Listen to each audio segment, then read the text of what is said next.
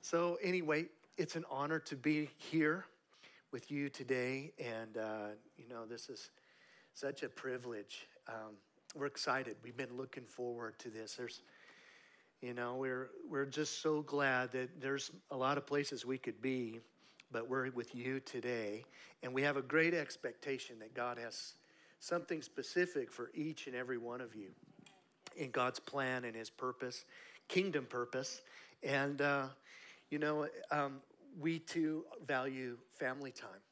And so it's so good to see Hayden and Hunter, Lindsay, and, just to be with Buddy and Sandra, you guys, and the partnership that you guys have with us. And, we're thankful for this. Together, we're getting to see some cool things happen. We're going to talk a little bit more about it. But, the children's home in Kathmandu, Larry and Melanie, that's right. Yeah, I'm sorry. I didn't say. But it's just so good to walk together. There's unique parts of the body of Christ, and we all do things, different things. We all have different callings. But as we work together, we're able to do much more. And so we're kind of your hands extended. I know you support other ministries and stuff, but there's a specific focus that we have that represents the heart of God that you're connected to. So we're glad that we can communicate some things to you just to say, hey, this is what we're doing. This is what God's doing in the kingdom in the world today. And so praise God. Man, we were just all together, my oldest sister, Liddell, and Trina. You guys know Trina. And then our sister Patsy was in Australia. She came in by Zoom. And then Steve and I, and we spent more time together in this last few weeks probably than when we have lived together, as kids growing up. And so, it's like, oh, yeah, I remember these personalities. It's like these sibling, unique. Yeah, I was 7 years behind. And, my older siblings, they were quite talented, like Pastor Steve, very, very musical. And so they won a teen talent contest, a national, with the Assemblies of God. I mean, they won the whole thing, got the trophy. And so, I mean, they do such a good job musically. And then there was Scotty, because I was about 7 years behind him. And so they were known as the Behrmans, and then I was Scotty. So, so I was just too little. I mean, I couldn't sing with them, being as little as I was, But so I got used to that, It's like, go to Rhema and Patsy's teaching, and then there's, who are you? Yeah, you're Scotty. You're related to Pat. I didn't know there was a little brother like that. So, but they let me sing with them every now and then, and we got to sing around together in the family. You know how there's such a passion to worship the Lord. I just like that that's not put on. Here we were, and my mom was ready to just cross over into glory, into heaven. And there was music. And it was something that's just, I think, is just so close to the heart of God when we lift up our voice and we praise God and we worship. And boy, that's really what ushered Mom into heaven, was just praise and worship. And so I'm thankful that it's not a put on. If you're here and you think, man, boy, Pastor Steve and Kim sure like to sing. But I just wonder if they like to sing. Well, no, it's more than that. It's really, they're touching the heart of God. It's very much who they are. And I'm thankful for the heritage that Mom and Dad put into us. And so as we have some time with you today, we just want to give honor to what God's doing here, and really believe that God's got a great plan for you. We want to say thank you. Last year in Nepal, COVID, has really shut down that country. But we were able to plant some things, plant some seeds, and get some things established there. And there's some people set in place that are doing discipleship, mentoring. And last year they planted 33 churches among unreached people groups. So praise God for that. And you know what? You have a hand in that. You're supporting, things that enabled us to go over there and do that. And so, we share in that. You couldn't do it if there wasn't a church that was going to send you to do it. And now we don't even have to go. It's going. I mean, we're going to continue to go, and we're still going to help in a mobilization capacity because we want them to do it. We don't have to be the one who does it all the time. Yeah. And but it's multiplying. And thank you for being a missions-minded church. Thank you for being a Great Commission church. C.T. Studd said, the light that shines the farthest shines the brightest at home. And I like that. A lot of people have said that. Well, that was C.T. Studd. I thought somebody else said that. Well, I found out who said it first. I say it. Somebody might say, well, Scott says that all the time. But I like that. The light that shines the farthest shines the brightest at home. That means that, we need to be thinking about lost people wherever they may be. Amen. And the heart of God is a missionary. God sent his only begotten Son, that whosoever believes in him would not perish but have everlasting life. He came into the world as someone who came from the heart of the Father to a lost and dying world. And so that's if you got Jesus, you've got missions. And Steve talked about how that was in the heart of my dad, our dad. And, the thing is, I don't think it's, exclusive to one particular group or family or church. But if you have Jesus, you're missions. You have the heart of missions in you. Amen. You want to see. And I love diversity. Don't you love diversity? I love looking at creation and how there's so many different people groups. 17,000 unique people groups in the world today. People that look different. They're big. They're small. They got different looks, different colors, skin. Everybody is precious in the sight of God. Amen? Amen. Red and yellow, black and white, they are all precious in his sight. Amen? Jesus loves all the children of the world. Amen? And he loves you and he loves me. And so Sue is it's such a blessing. And I have to say that Sue served Mom with such love and honor as Kim has too. She came up and, we do honor our in-laws, or they honor our in-laws. We honor our wives because they have served our family and loved our parents so much, and Mom. And so thank you for doing that. And excuse us, it's still kind of fresh, but Mom just, she just passed away, and it's still kind of sinking in. Yeah. And it hasn't kind of fully hit, I don't think. I think, when we get back and she's not there, that's going to be a little further revelation. Well, she's on in heaven. But I do thank you guys. You're like, you stepped in there and excelled in serving our mom in her last days. And so we're so thankful for you. And praise God. I just think about the family of God, our families, and I'm so blessed to have wonderful biological parents, my parents, and then my in-laws. Made me always feel like one of their own, and are amazing people and examples on this side of heaven.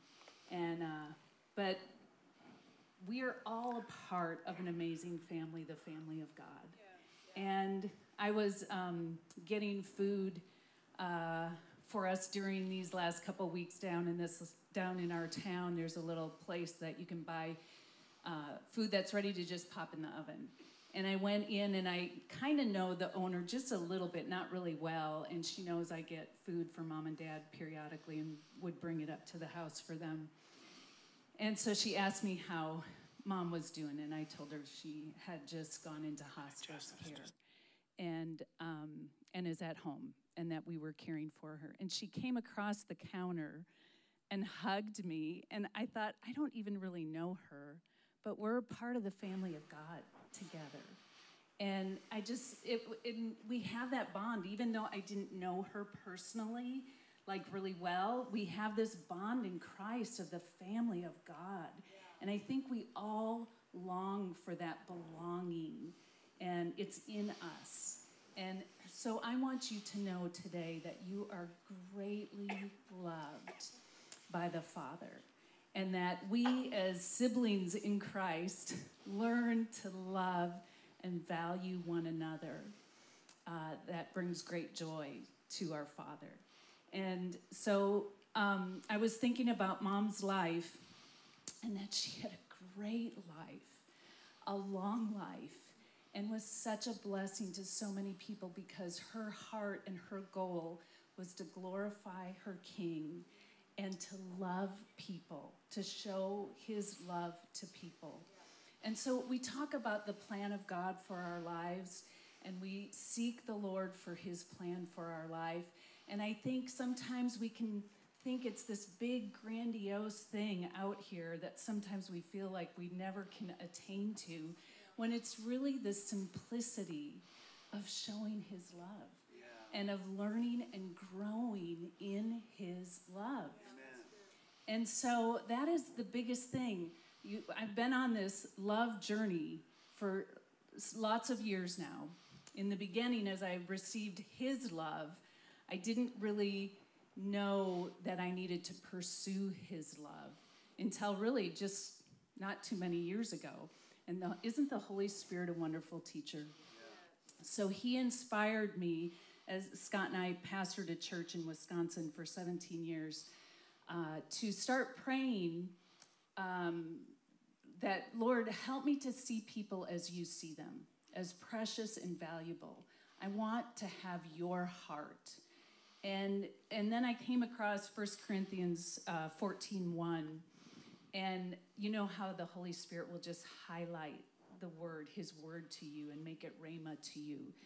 And he highlighted that scripture. So, you could have read over it like 100 times, and that 101st time, all of a sudden it goes in your face. Yeah. And it was 1 Corinthians 14:1, and it says, above all else, pursue love. Yeah. And the Holy Spirit said, if you don't pursue it, you're not going to grow in it. And so the Lord just started stirring all these things in my heart. So he is love, right? So we pursue him, but he has a target for his love. And that target is people, is mankind. Yeah. And so if we are pursuing him, who is love, also in that pursuit will be people. To love, to pray for, to value as he values. Amen? Amen. And so that simply is our life pursuit here on the earth as his children and as his followers. And that's huge. It's huge to be able to touch somebody's life with the love of Christ. Amen. There's opportunities every day and everywhere we are. And so, as Scott said, we are your hands and feet on the other side of the world. God said to go into all the world and preach the gospel. And so we can't do that without you guys. And so it's so wonderful how the body of Christ comes together to empower us to do the work of God here, there, and everywhere, and that we all have a part in that. And so, as Scott said, we have the privilege and the honor to meet people from all over the world with all different looks and cultures, and we love that. And so when I envision heaven and all those different people groups around the throne of God worshiping him, I just think what a privilege to have met a lot of these people on this side of heaven, but then to be there and that you all will have some of those people that we've been able to touch come up to you and say thank you for having a part. Thank you for praying. Thank you for giving. Thank you for sending people to share Jesus with me. That's why I'm here. And then to have the Lord say, well done. We all have a part to play in his mission. You know, as I was reflecting on Mom's life, I think, you know, it's not, we're sad in that we're not going to see her right now on this side of heaven. But the Bible says our life here is but a vapor. So in the scope of eternity, the time that we are away from our loved ones that go on before us will be short. And we have purpose while we're here. And that kind of helps us to keep our priorities straight. This place is not our home. And we have a purpose from God while we're here on the earth. And that is to show his love and bring others into his kingdom. Amen? So Scott and I like to say this. We like to say, we just keep it simple. Keep the big picture in mind. It's about the king and advancing his kingdom on this earth. Amen? And so what an honor to partner with our brothers and sisters in Christ, with you guys, and to get the work of the Father done, to show him to this dying and needy world, right? I mean, everywhere before us. And so we love you guys. We thank you for praying. How many of you is it your first time to see Scott and I? So you get to see us and connect a face. We really, really, really covet your prayers. If the Holy Spirit wakes you up in the middle of the night, we might be somewhere that's a little dangerous, and we really appreciate your prayers. God always sees us through, but we have so many testimonies of how God has made the way for us, and what the enemy means for evil, he's turned around and made good come out of. And so we need your prayers as we go into these places, and Scott will share a little bit more of specifics of what we're doing. Praise God. Amen. So, you know, when Dad was pastoring, Steve mentioned this. He always had a heart to go on missions trips, and went to Nepal back in '76, and that was a backward time to be in Nepal. Hindu kingdom, it was dark. If you ever been around Hinduism, it's a dark, oppressive philosophy, religion. It's demonic, very oppressive. It's about caste systems where people are born into a caste system. You know, there's no hope of getting out of that. So if you're in a low caste system, you're not going to get educated out of that. You can't get help. No, they don't believe in helping somebody in a low caste because it's by a sovereign plan that they were born into that caste system. They have to live out their life there. And then, you know, if they're good, then they can get up into the caste system in the next life. And so when Christianity comes and it brings everybody, it lifts people. It lifts people in equality. And everyone is redeemed. Everybody is loved, and everybody's a welcome member of the family of God. That flies in the face of Hinduism. And so anyway, Dad went into this area, and he began to meet pioneers and Nepalis that were the first ones to bring Christianity into this nation. And so he come back with stories and hats, you know, these funny Nepali hats and little drums and little, you know, things. You know, he brought me a vest that was made out of goat's hair. I'm looking at all this, and I'm like, wow, this is cool. Pictures, and I look at these pictures, and man, it looks scary. You know, I said, this is weird. You know, this Hindu priests and, you know, just different things, bodies being burned and at Pushapati right on the river. They'd burn them and then push the ashes into the river, and then they're taking baths right in that place. And, you know, and I'm just fascinated in all this, and I'm like, man, that's wild. And then, you know, while I was growing up, you know, I didn't really want to have much to do with missions. I wanted to play football. And I want to go to college. You know, I'm just thinking, you know, just stuff that my brother got this cool Jeep. I thought, man, I'd like to get me a Jeep. So, I'm just, kind of just very self-centered. And I pray prayers like, Lord, if you get me out of this, I'll do anything you want. Just don't send me to Africa. Has anybody ever prayed a prayer like that? And so, I had that. And then after high school, it just turned out by a bunch of, things, kind of doors closing in some areas, and I'm not able to go to college where I was wanting to go. I just didn't want to go. It was like the desire just went, and I had an opportunity to go to Africa, and I thought back to those prayers, Lord, I'll do anything, just don't send me to Africa. And now we had a chance to go to the Congo, Zaire, and Steve and Greg Fritz were already there. And then Mark and Trina were going over, and I could go with them, meet up with them. And, instead of fear, I had an excitement. Something had changed in me.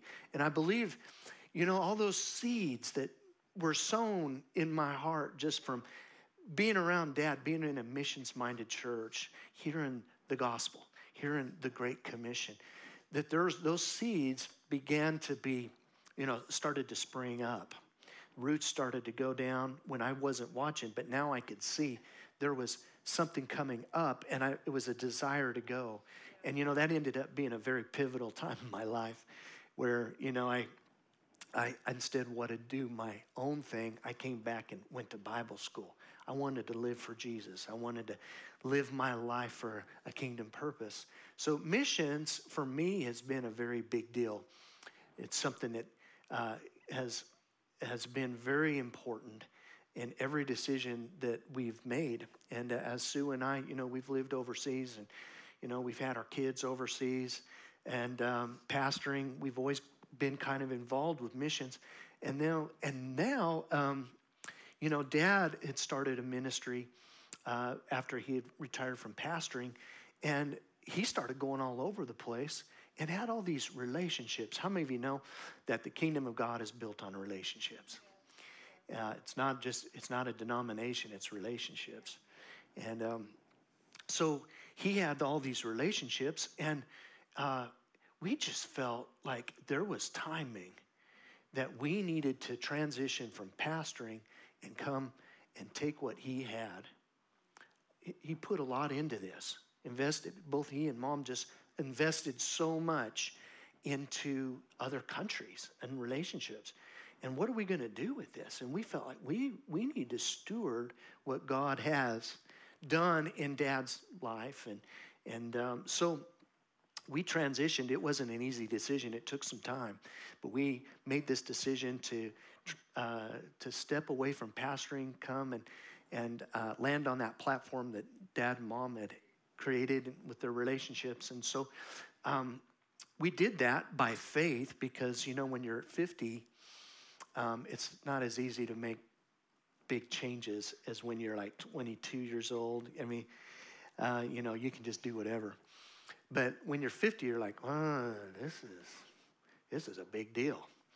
And so we went and, didn't have partners or anything.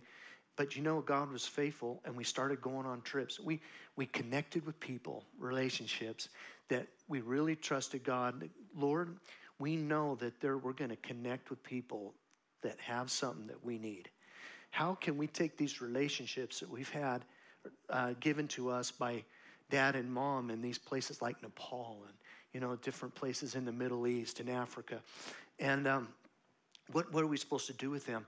And we met some people that were doing some strategic missions. And then strategic means this: all missions is good. Everything, anytime you do any cross-cultural missions work, it's good.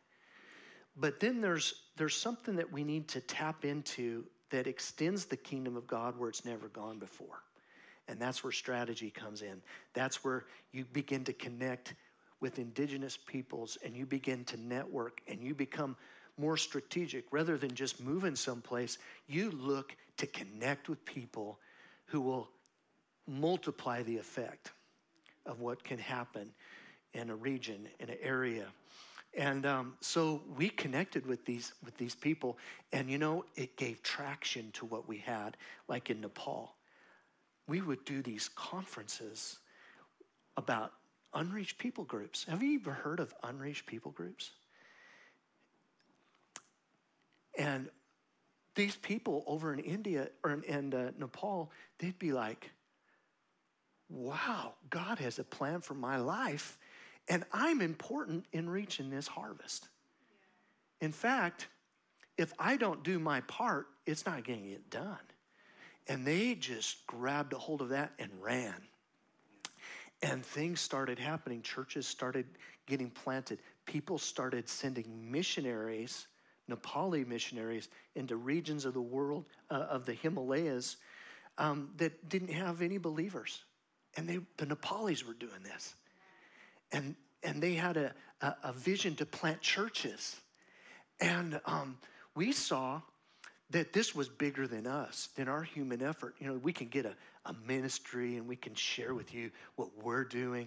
But wouldn't you be more impressed with what God is doing? Yeah. Amen? And we just kind of hook up with what God is doing. And we get to just bring more glory to him. Amen?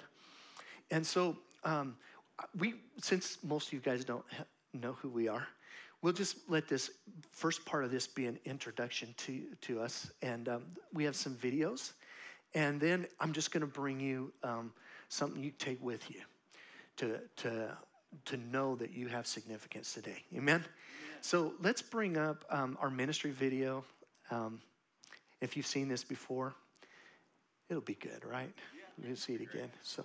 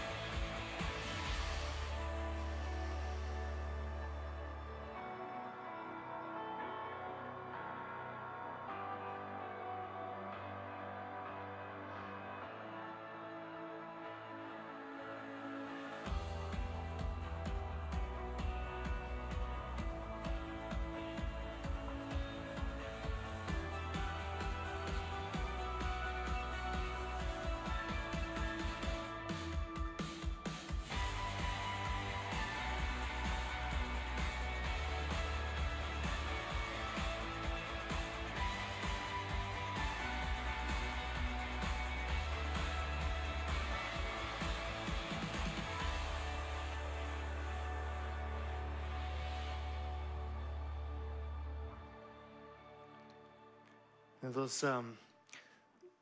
that was all from Nepal.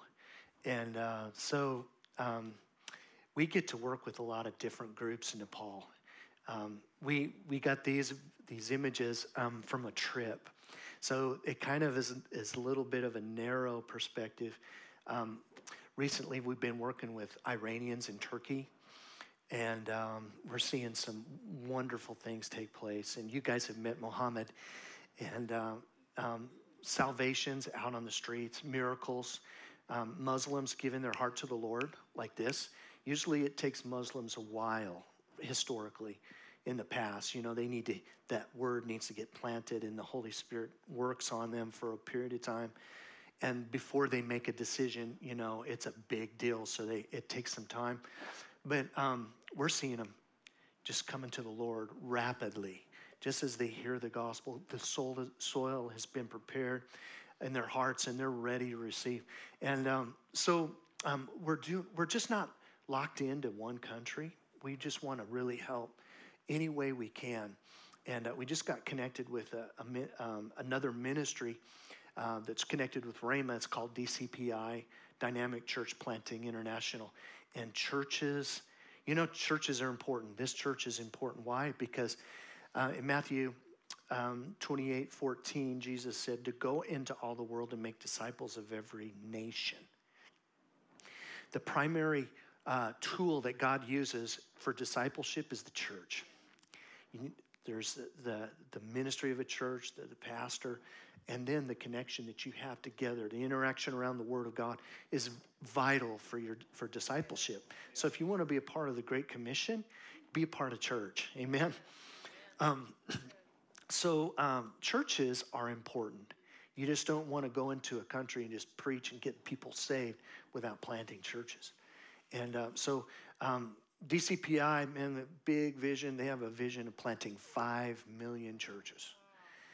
And Sue and I are on our path to be a master trainers. We wanted this teaching to be a part of our tool bag, where we could take this anywhere. And the methods can change, but principles will go anywhere.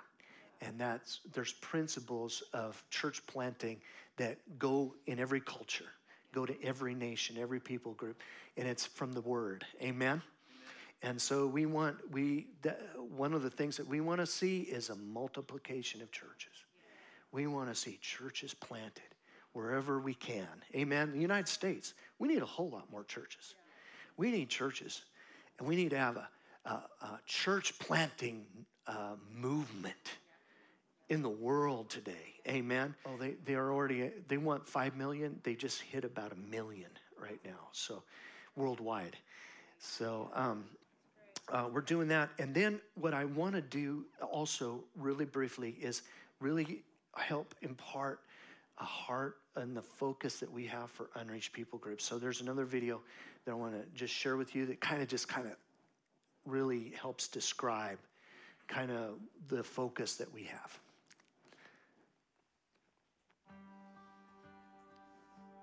What is a UPG?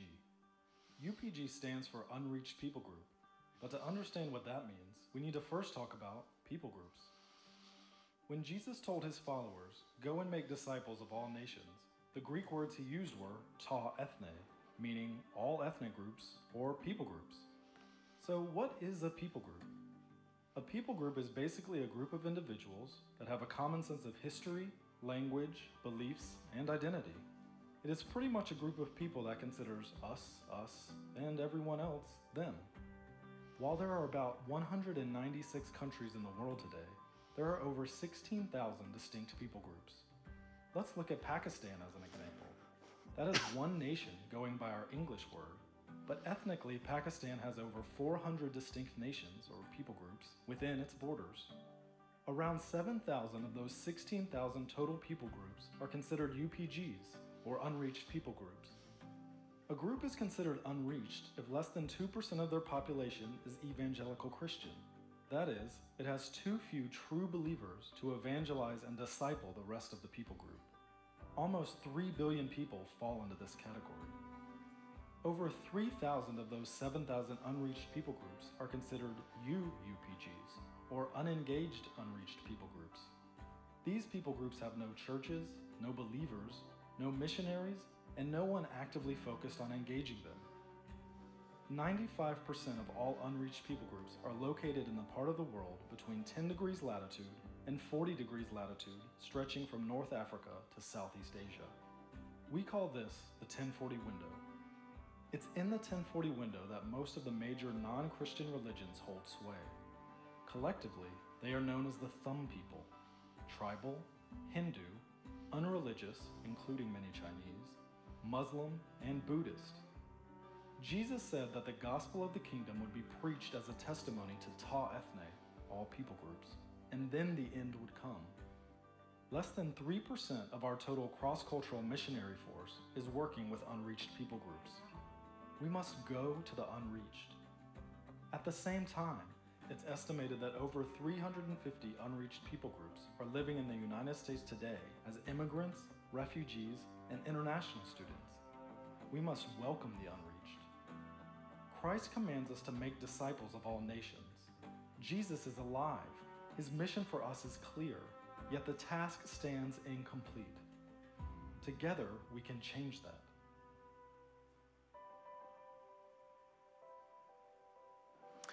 So that kind of gives you an idea of what lies ahead of us as a church. Is this okay? About 30 years ago, there was a book that came out, started charting this new approach to missions, and that's targeting unreached people groups, and begin to pray. You know, prayer is the initial work of missions, but it's also the ongoing work of missions. And so if you start to pray, then God can start to move. And from there, work started to be accelerated into these areas and mobilized. And so actually some of these numbers need to be updated. They've actually found that there's over 17,000 people groups in the world today. They said 16. It's a kind of they discover new people groups all the time. And so, but one of the things that you can see from this of studying the people groups and how evangelism and the harvest is kind of spread and how it's growing is you kind of see that we're kind of on this timeline and where we are. Like if you're in a race, there's a beginning and then there's an end. Well, then you kind of need to know where you're at in that race, right? You need to know kind of what effort we need to have and how we should see the finish line before us. And Jesus, you know, he said in Matthew 14, Matthew 14, 24, Matthew 24:14, this gospel of the kingdom shall be preached in all the world as a witness among every nation, and then the end shall come. So that end would then represent our finish line. And so about 30 years ago, we found that by estimates, there were about 14,000 unreached people groups. And out of the 17,000, 14,000. Well, in 3 decades, 30 years, what we found now is that those unreached people groups, 14,000, has been cut in half to 7,000. So you know what's happening is the words of Jesus are being fulfilled. This gospel of the kingdom is being preached to more nations and more nations and more nations, but it will be all nations. And so if that's the heart of God and Jesus, he said, go into all the world and preach to every nation. Not everybody is a goer, but everybody who is in the body of Christ needs to be a part of going. That means if you're not a goer, you could be a sender. You can be a prayer. Amen? And as you do your part, God's going to do his part, and then the work is going to get done. Amen? Amen? And so we can see that there is a progress that's taking place. And, you know, there's a lot of things that are going on in the world today, and there can be some gloomy things. And politically, you know, we may not have a very good outlook on the way things are turning out in some ways.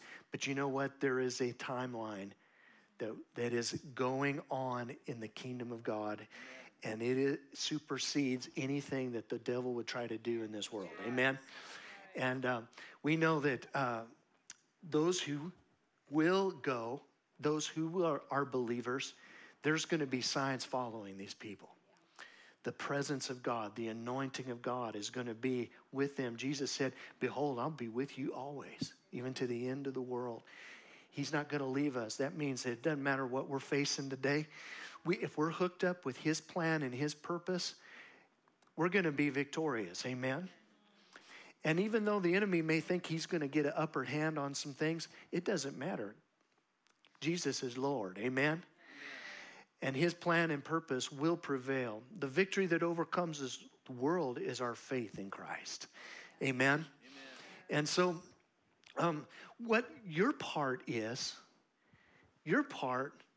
being everything you can as a believer in Christ to follow the call that God has on your life. Do you know religion has separated the clergy from the laity? We were just in a Catholic church yesterday for a wedding, and you have the priest, and he does things that no one else does, and they don't even think about doing. Praying and all the stuff, and we didn't know. Sue and I, we didn't know what we were doing. And I'm not wanting to knock, the faith that some people may have that is connected with Catholicism. I believe there's people that believe in Christ. But as a whole, the idea that religion is this idea that there's only a few people that can connect with God and everybody else is down here. And that is not right. Amen. And Jesus said, whoever believes will lay hands on the sick and they'll recover. Amen. And so, we were in this wedding. Oh man, Sue and I messed up. I knew we were going to mess up something. So, there's all of this, they're repeating. How many of you been Catholic? Or you are Catholic? Okay. So I'm not, but we just didn't know, okay? We just didn't know that they say something and you're supposed to say something. And, and you need to bow and at certain times. And so we just didn't know that. So, so now the wedding party is leaving.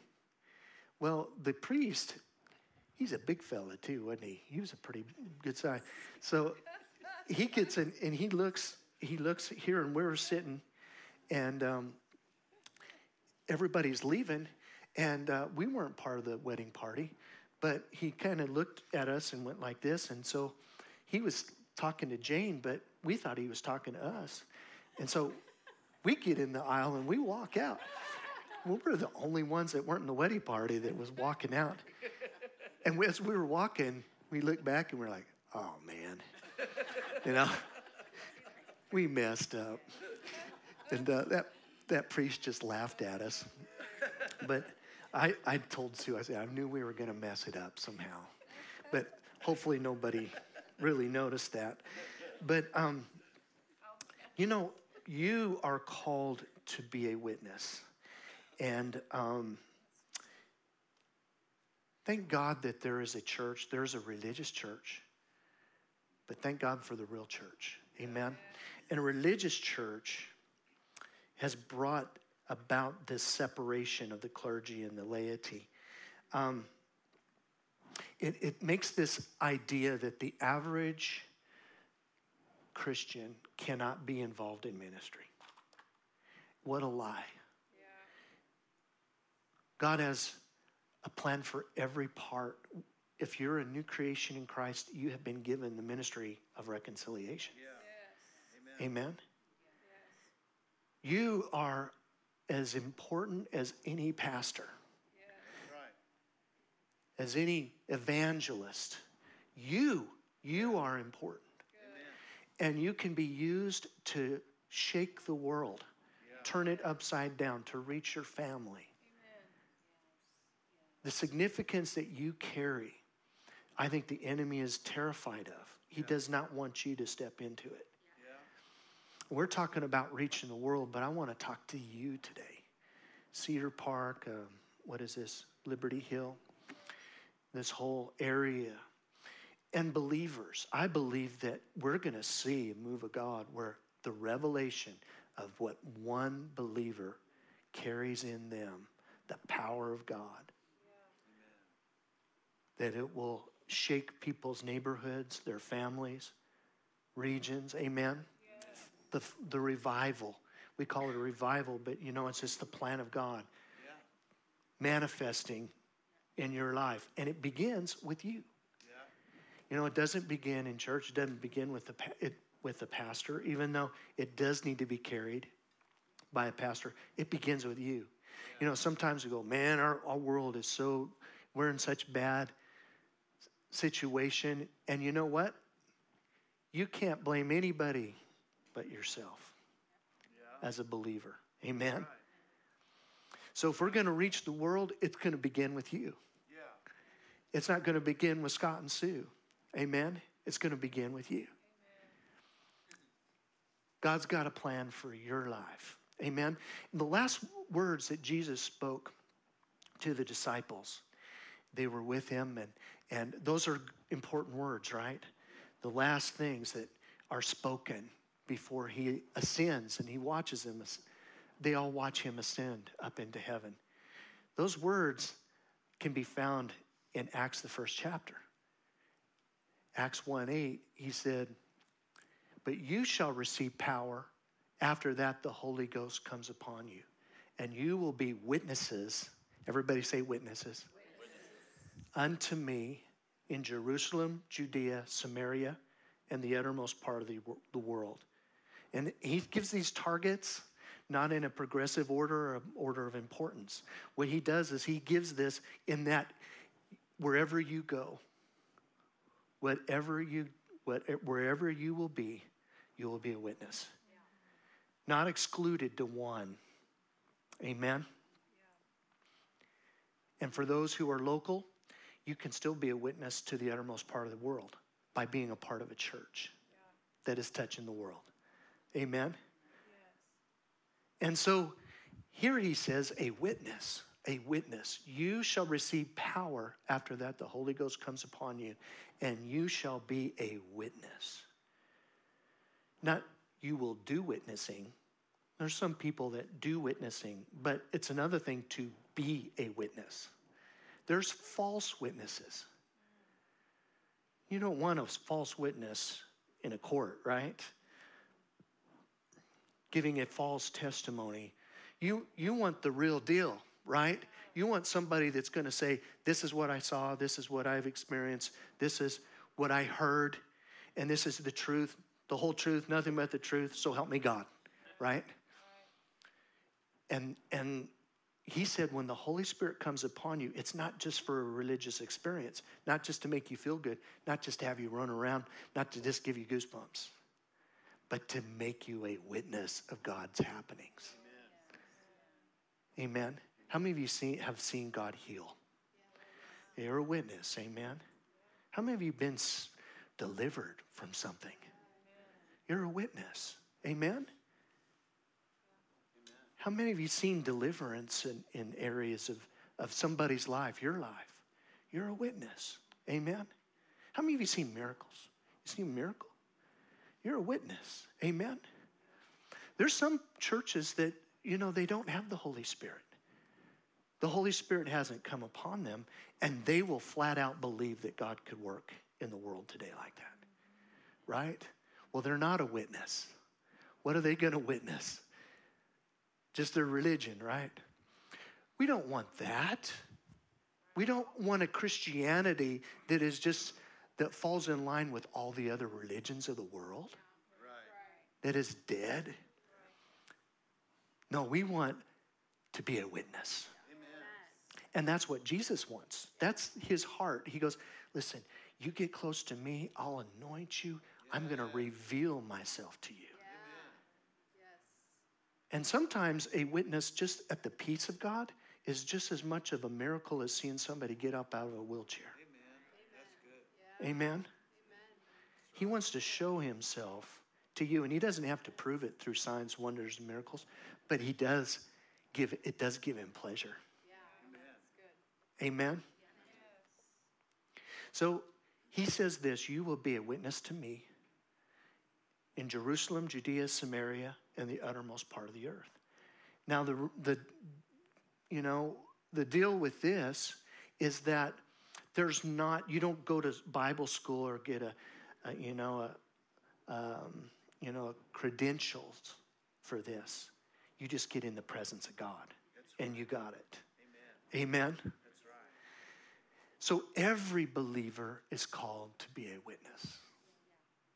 I want to give you a key about how you can be a witness. Do you know that ministry, no matter who you are, the quality of that ministry is based on one thing. And that one thing is this. Ministry needs to be an overflow of a life lived in love with Jesus. Amen. Do you love Jesus? Do you really love him? That you've laid your life down? That you've turned your back on things in this world to follow him? Jesus said, if you love me, you'll do what I command. Sometimes love is not, think, well, it's about me lifting my hands or lifting my voice. No, it's how you live your life. It's the decisions that you make that determine if you're loving Jesus. You want to see somebody that loves Jesus? They're being obedient to him. And I would say this, true ministry, being a witness and ministering to people, ministering the gospel. Listen, I believe this. Every one of you here today could lead somebody to Jesus. And it's not how eloquent or how sharp you are. It's by your life. That's good, yeah. It's by you being in love with Jesus. Yeah. Think about this. I'm going to grab a couple of bottles here. Look at this. So, we're like containers. This container, you can see there's water in it. But people don't see that we have Christ in us by just looking at us. I mean, they could see that we're got life in our eyes or that kind of thing. But it's not that brings salvation. Yeah, that's right. It is the gospel of Jesus Christ that brings salvation. Yeah. In other words, it needs to be spoken. Yeah. We go over to other countries and, it's not us showing up and going, hey, we're Christians. And no, somehow, some way, the gospel needs to be spoken out of our mouth. Yes. The good news. Well, somebody says, well, I'll just be a friend to the sinner. Well, they'll go to hell. Yeah, that's right. It is only the gospel that will transform somebody's life, that will save somebody. Yeah. Amen? And so the Apostle Paul said it like this in Romans, the 1st chapter. In the 16th verse, he said this. He says, I'm not ashamed of the gospel of Christ, for it is the power of God unto salvation to everyone who believes. So he would just share the gospel. The death, the burial, the resurrection of Jesus. Amen? And God's plan for salvation. Amen? Enough for somebody to go, I believe on Jesus. I believe he did that for me. There's Nepalis who heard the gospel from a Hindu. From a Hindu. Wow. They declared accurately the gospel and they went, I believe that. Wow. It wasn't even from a Christian, but it was the gospel. Yes. Yeah. That's good. So the Apostle Paul said this. He goes, you don't even have to be, it's not even about the vessel. It's about what's in the vessel. The gospel that changes. Amen?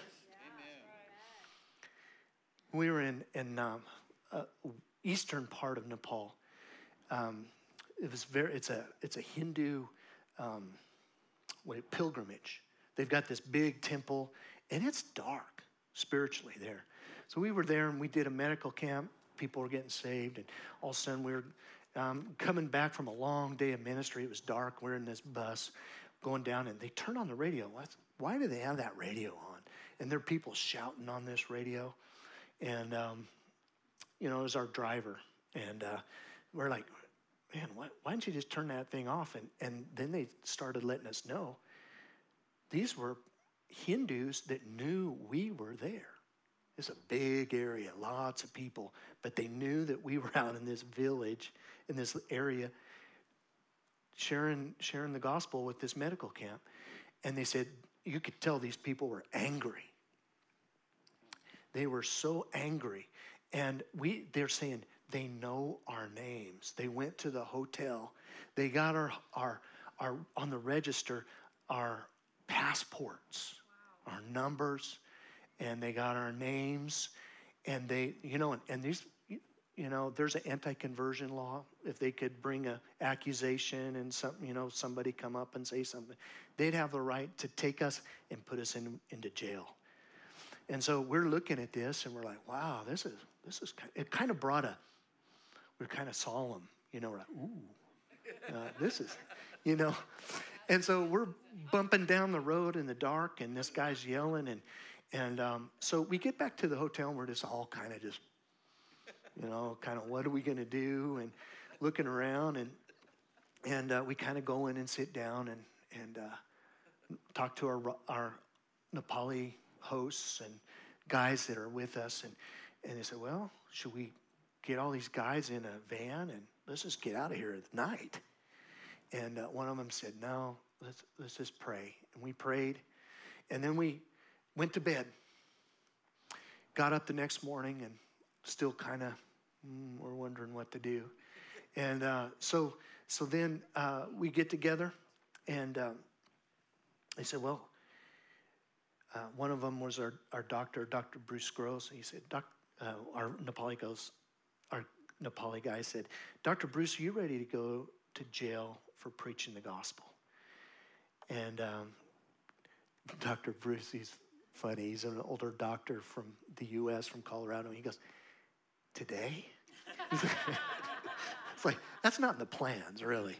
Maybe not today. And so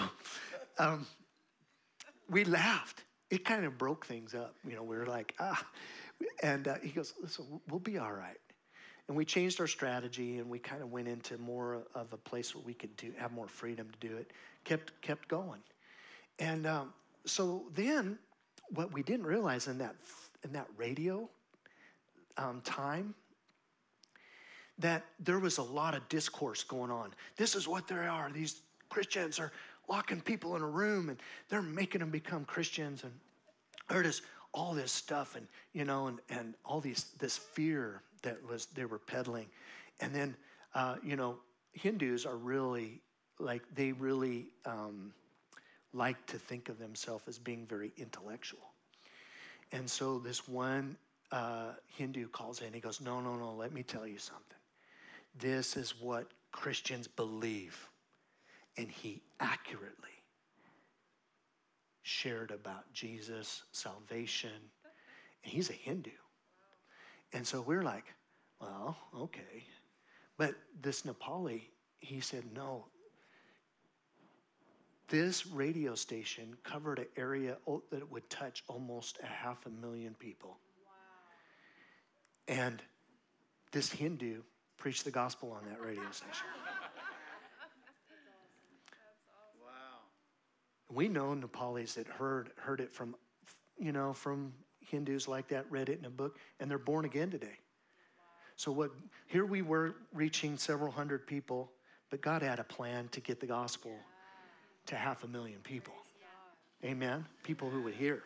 So we don't know what has happened in that situation, but we have an expectation at the gospel. Amen? So true ministry, the fact is we can get pretty dry in our relationship with God.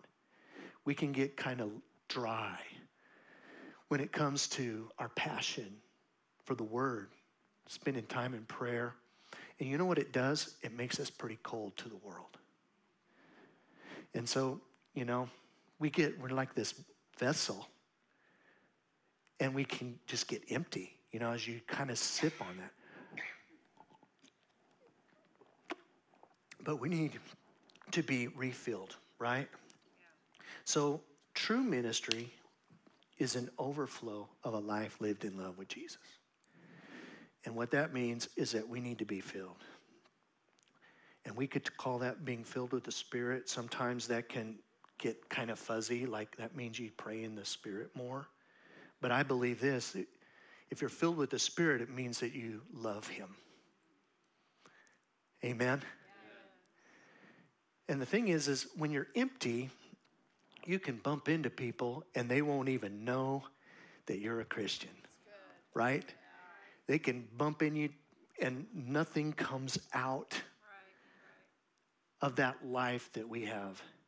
But when we are filled up,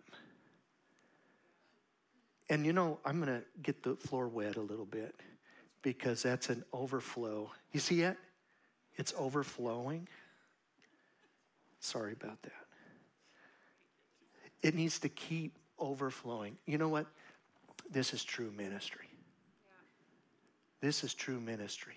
An overflow of a life lived in love with Jesus.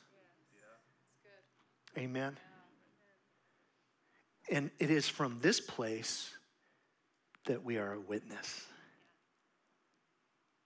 Amen.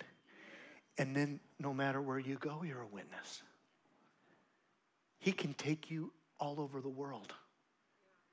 And what will you be? You'll be a witness. Amen. Who are you? You are someone in love with Jesus. And your ministry is an overflow of a life lived in love with Jesus. Now, the thing about, some people have this idea that your family is the hardest people to win to Jesus. Not if this is happening. Everybody's family can be your fruit of ministry. Nothing is too difficult for God. Amen? So, you're to be a witness in Jerusalem, right here. Liberty Hill, Cedar Park, Austin, Texas. You're to be a witness. Amen? Amen. Have some scriptures ready. Be conversational. Look at somebody's life and care for them. They might have just stepped in front of you in a line or something, but they could be somebody you could just lead to Jesus right now if you just started talking to them. I like to talk to people. Don't just talk to them. Begin to be a witness. Bring them an understanding that you know God and he's touched your life. Amen? Bring it to a place where you would say, is there any reason you wouldn't want to accept Jesus?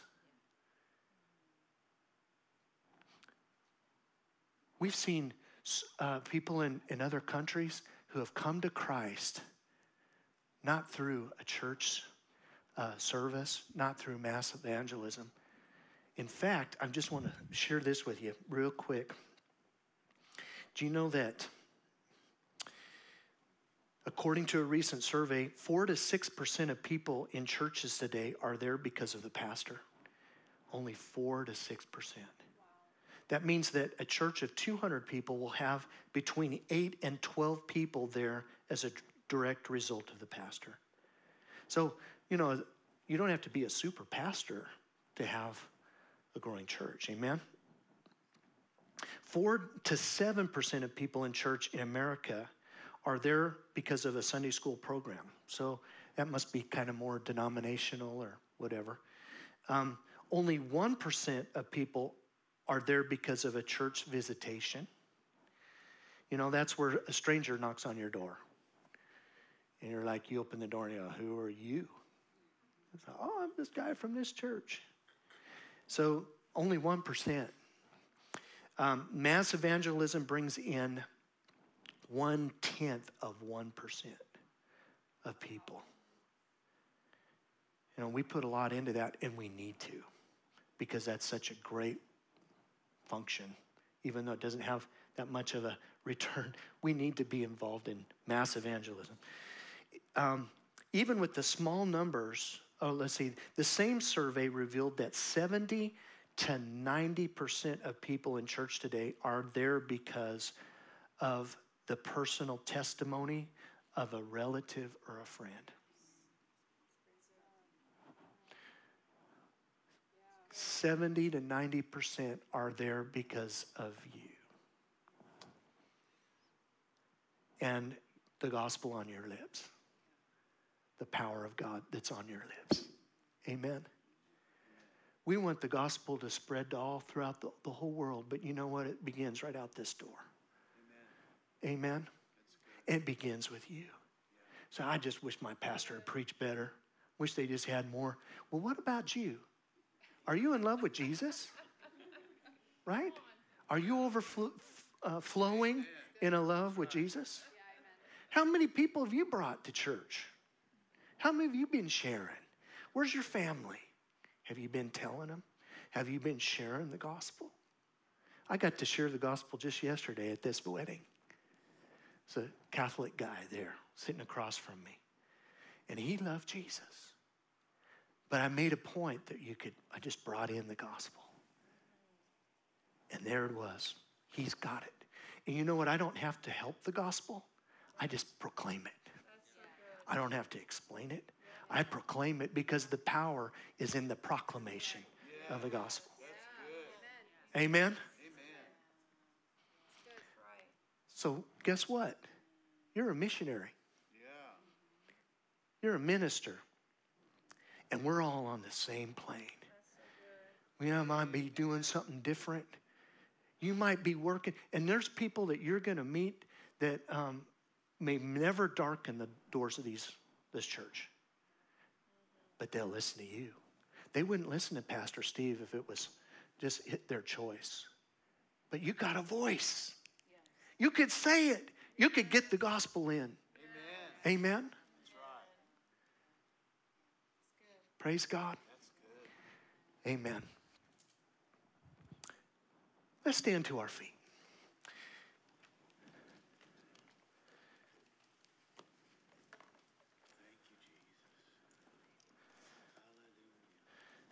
We used to sing this song, I will follow where he leadeth. I will pasture where he feedeth. I will follow all the way, Lord. I will follow Jesus every day. I think of songs of commitment and consecration.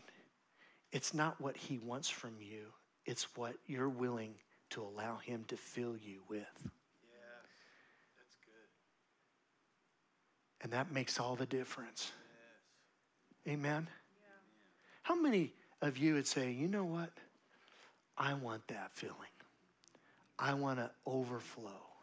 Amen? Maybe you've been a little dry. Maybe you've allowed yourself to get a little cold and complacent. How many of you would like to have just a refilling right now? It doesn't take a long time. Amen?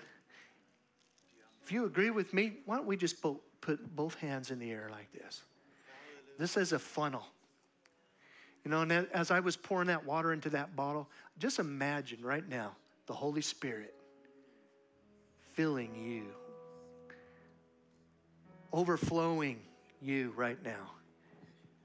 Thank you, Jesus.